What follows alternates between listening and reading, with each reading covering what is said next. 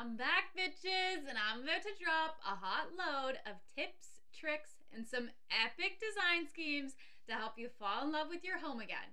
Are you ready to learn? Because I'm about to drop all of the good stuff right here, right now, in those cute ass ears of yours.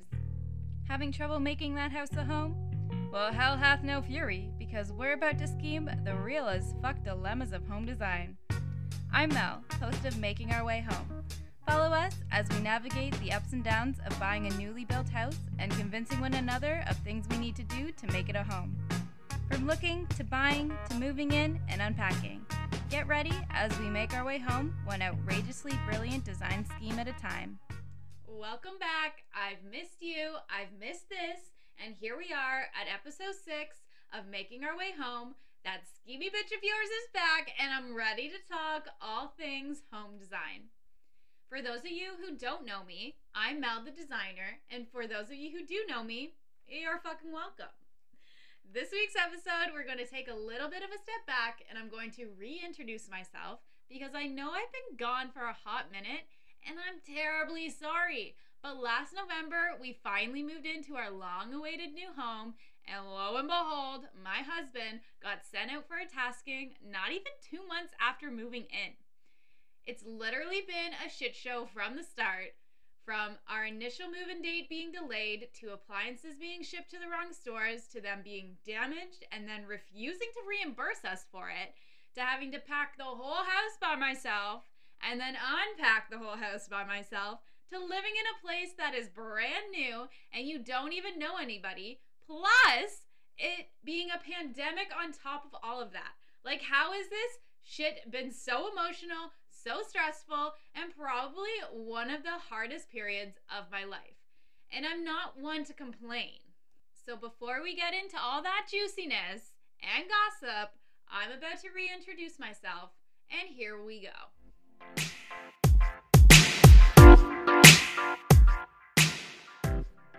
So before we get going on turning that house of yours into a home, I just wanted to take a moment and properly introduce myself. I'm not one to waste somebody's time, so before you choose to hire me or listen to me, because you probably will, I just wanted to let you know a few things first. I say this because choosing the right designer or the right person to listen to when it comes to home design can make or break your whole project. And also, it's going to determine the success of your overall ideas and design, too. Not every designer or influencer or anybody like that is going to be the right fit for you. And even though I am an extremely flexible design style, I base a lot of my work off of the vibes that I retain from my clients. This is your home, and remember, you have to love the finished project. You have to love and want to spend all your days in this space, whether it be a sleek, sophisticated modern design, a warm and inviting traditional style, or my favorite, retro eclectic. Whatever your style is, as a team, we can figure that shit out. So a little bit about me, you ask? Well, here's a very cut down version, because I have done a lot in the 25 years that I have circled this wonderful thing called the earth. I grew up in a home that both of my parents built from the ground up, with a master carpenter as a father and a very multi-talented mother. You could either find me starting at about the age of 2 in my backyard workshop, designing and building things, or in the craft room sewing something together.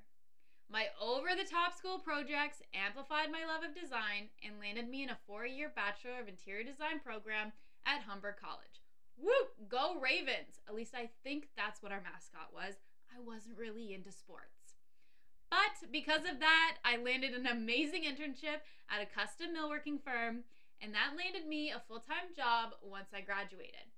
My ambition is large, and after a year, I took the leap and decided to open my own design firm of May of 2015.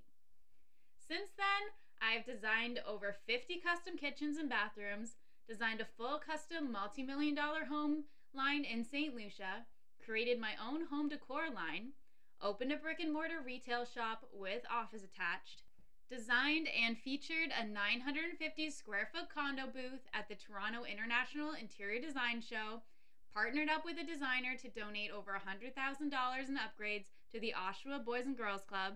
I also was published in a 12-page spread of Merry Men magazine, and I have designed for companies such as Whirlpool, KitchenAid, and LG. A lot, right? But that just shows you how seriously I take my job. Designing to me is not just a hobby or a way of making money, it's what wakes me up in the morning and what I base my entire existence around. I have learned quickly that not everybody is going to like the things that I like, and forcing you to put something in your home that I like is not designing for you, it's designing for a designer. And that's just not cool. It's not about placing furniture in a space or painting a color on a wall. It's about really making what you look at matter. Creating a space that perfectly defines you as a person or a couple without having to explain why you did what you did, right there is elite design. That is a standard I hold myself to for every job that I am a part of. And that is what I can do for you. I can teach you that. Just by listening to this podcast or following me on social media, or better yet, purchasing one of my soon-to-be courses, you can learn all of the tips and tricks of the elite designers in this industry. Making your house a home has never been so easy. So if you want to start that next step into creating that perfect space, you should definitely tag along for this whole process because girl or boy, I got you!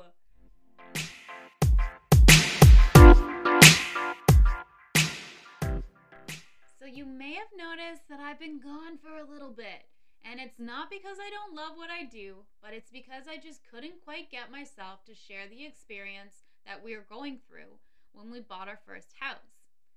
Having a delayed move-in date to issues with finishes to appliances to my husband being sent away right after we bought a house.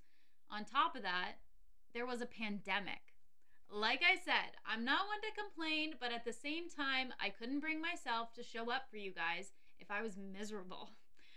It is hard to share an experience when you're not excited about it, and it's hard to get people excited about it if you really just don't give a shit about it.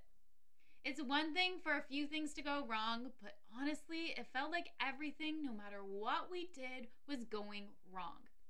I'm not about to stand here, or sit here actually, and blame companies because everybody is working at 50% capacity right now.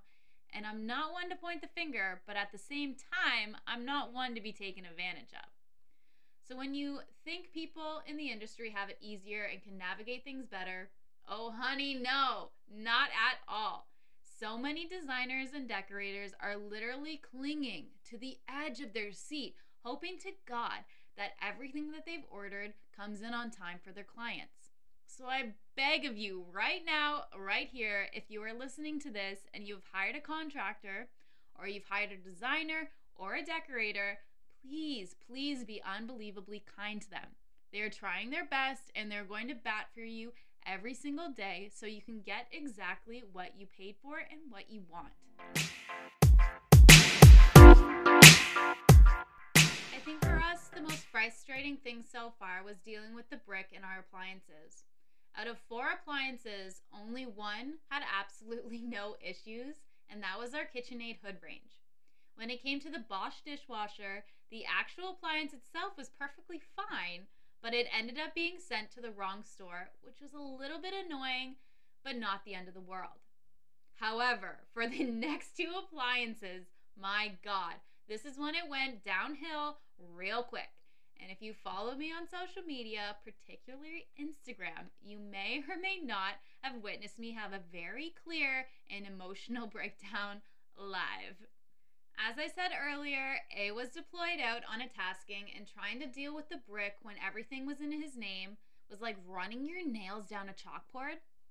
Painful, irritating, and completely unnecessary. We ended up going with the Cafe Dual Fuel sliding gas range, and oh my God, this thing is a masterpiece of beauty. If you don't know how to cook, this stove is literally gonna turn you in to Chef Gordon Ramsay. Girl, I ain't even kidding you right now. However, our beautiful stove came scratched. The brick was more than willing to replace it, which was awesome, But then the replacement stove showed up, and the delivery gentleman said he wasn't able to hook it up because he wasn't a licensed gas technician. I will say, when we called to explain the situation, they said that it would be no issue and they would send somebody to unhook and rehook up our new stove. And then we get a phone call saying that you're going to have to pay for that yourself. And if you have ever installed a gas stove or anything to deal with gas lines, you know that it's going to cost you at least $300 before tax. Ain't nobody got time for that, seeing as though we already paid for it once and this wasn't even our fault. I'm a nice person, I swear, but when you start taking advantage of a situation, I get angry. And seeing as though it took almost 2 months to compensate us the $500 for the scratch stove, I'm still a little pissed off about it, to be honest, and it's not because the stove is scratched, it's the principle behind it. Believe me, if you knew the scratches were there, you'd see them, but if you didn't know, you honestly wouldn't see them. But whatever, we got our $500 back, and I cooked like freaking Gordon Ramsay on that bitch, so the girl ain't even mad anymore. So the last appliance you ask, and that would be our beautiful LG French door-and-door display refrigerator. It's like an adult playground toy. I swear to God, this thing is the coolest thing ever. It has a door-and-door display that you can knock on the glass in the front, and then it shows you what you have inside. I mean, my mind is blown. But the fact that it came not only scratched, but with a very visible dent in the freezer door, I may have lost my shit a little bit at the delivery guys. They also had to take my front door off to get this baby in here because this thing is huge, and scratched the crap out of my door frame. Have I fixed it? Nope, because they still have to come back and deliver us a new fridge. When you ask, God knows, but we're still getting it. Oh, I did forget to mention that we waited 6 months for our Bosch dishwasher to show up, about 5 months for our stove to finally show up, and 3 months for our fridge to show up, and we've still been waiting about a month now for a replacement. So safe to say, next week's episode will be on finding the perfect appliances for your house, because if you have to go through what we've gone through, I don't know if you'll make it out the other side, because it was wild and crazy and an emotional roller coaster when you're trying so hard not to yell at these poor people knowing damn well that it's not their fault.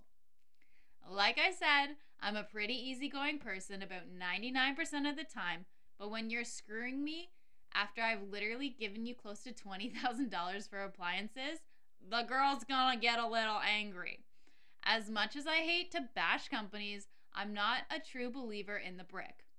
The main reason why we shop there is because they support our troops and pass down a truly amazing discount to any service members. We've also had nothing but great experiences on the commercial side in their customer service, and I'm a true believer in the fact that maybe we just dealt with a really crappy store and not a crappy company. But until I got my new fridge, I am still holding a little bit of a grudge because hot damn, how do you screw up 3 out of a 4 appliances, people?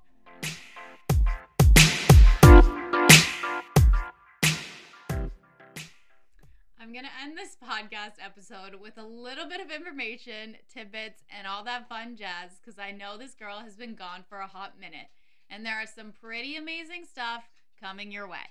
If you haven't yet signed up for my mailing list, make sure you head on over to m2perspectives.com and type that email of yours so we can stay in touch and you can see what's good all of the time for all hot tips and tricks and details into making that house a home. I'm also going to be launching my spring line of home decor lines with This Is Interiors on April 1st, and you can use the discount code, it's already April, to get 10% off your whole order. I'm also super excited to announce that I am creating a course for you that not only helps you step by step with some pretty annoying little house design dilemmas like picking the perfect color scheme, figuring out the perfect rug size, or finding out that perfect layout for your room, this girl has you covered. And I will let you know when that is about to drop so you can get your hands on it right away and start demolishing those pesky as fuck little dilemmas of home design. Thank you so much for listening to another episode of Making Our Way Home. And once again, for those of you who don't know me, I'm Mel the designer. And for those of you who do, you're fucking welcome. Don't forget to tune in to next week's episode where we're going to scheme the real as fuck dilemmas of picking the perfect kitchen appliances. Believe me, you're not going to want to miss it because the amount of research that we did into picking ours is going to streamline the process for you and won't let you rip your freaking hair out. So all that I ask of you is that you stay savvy, you stay healthy, and let's fall in love with our homes.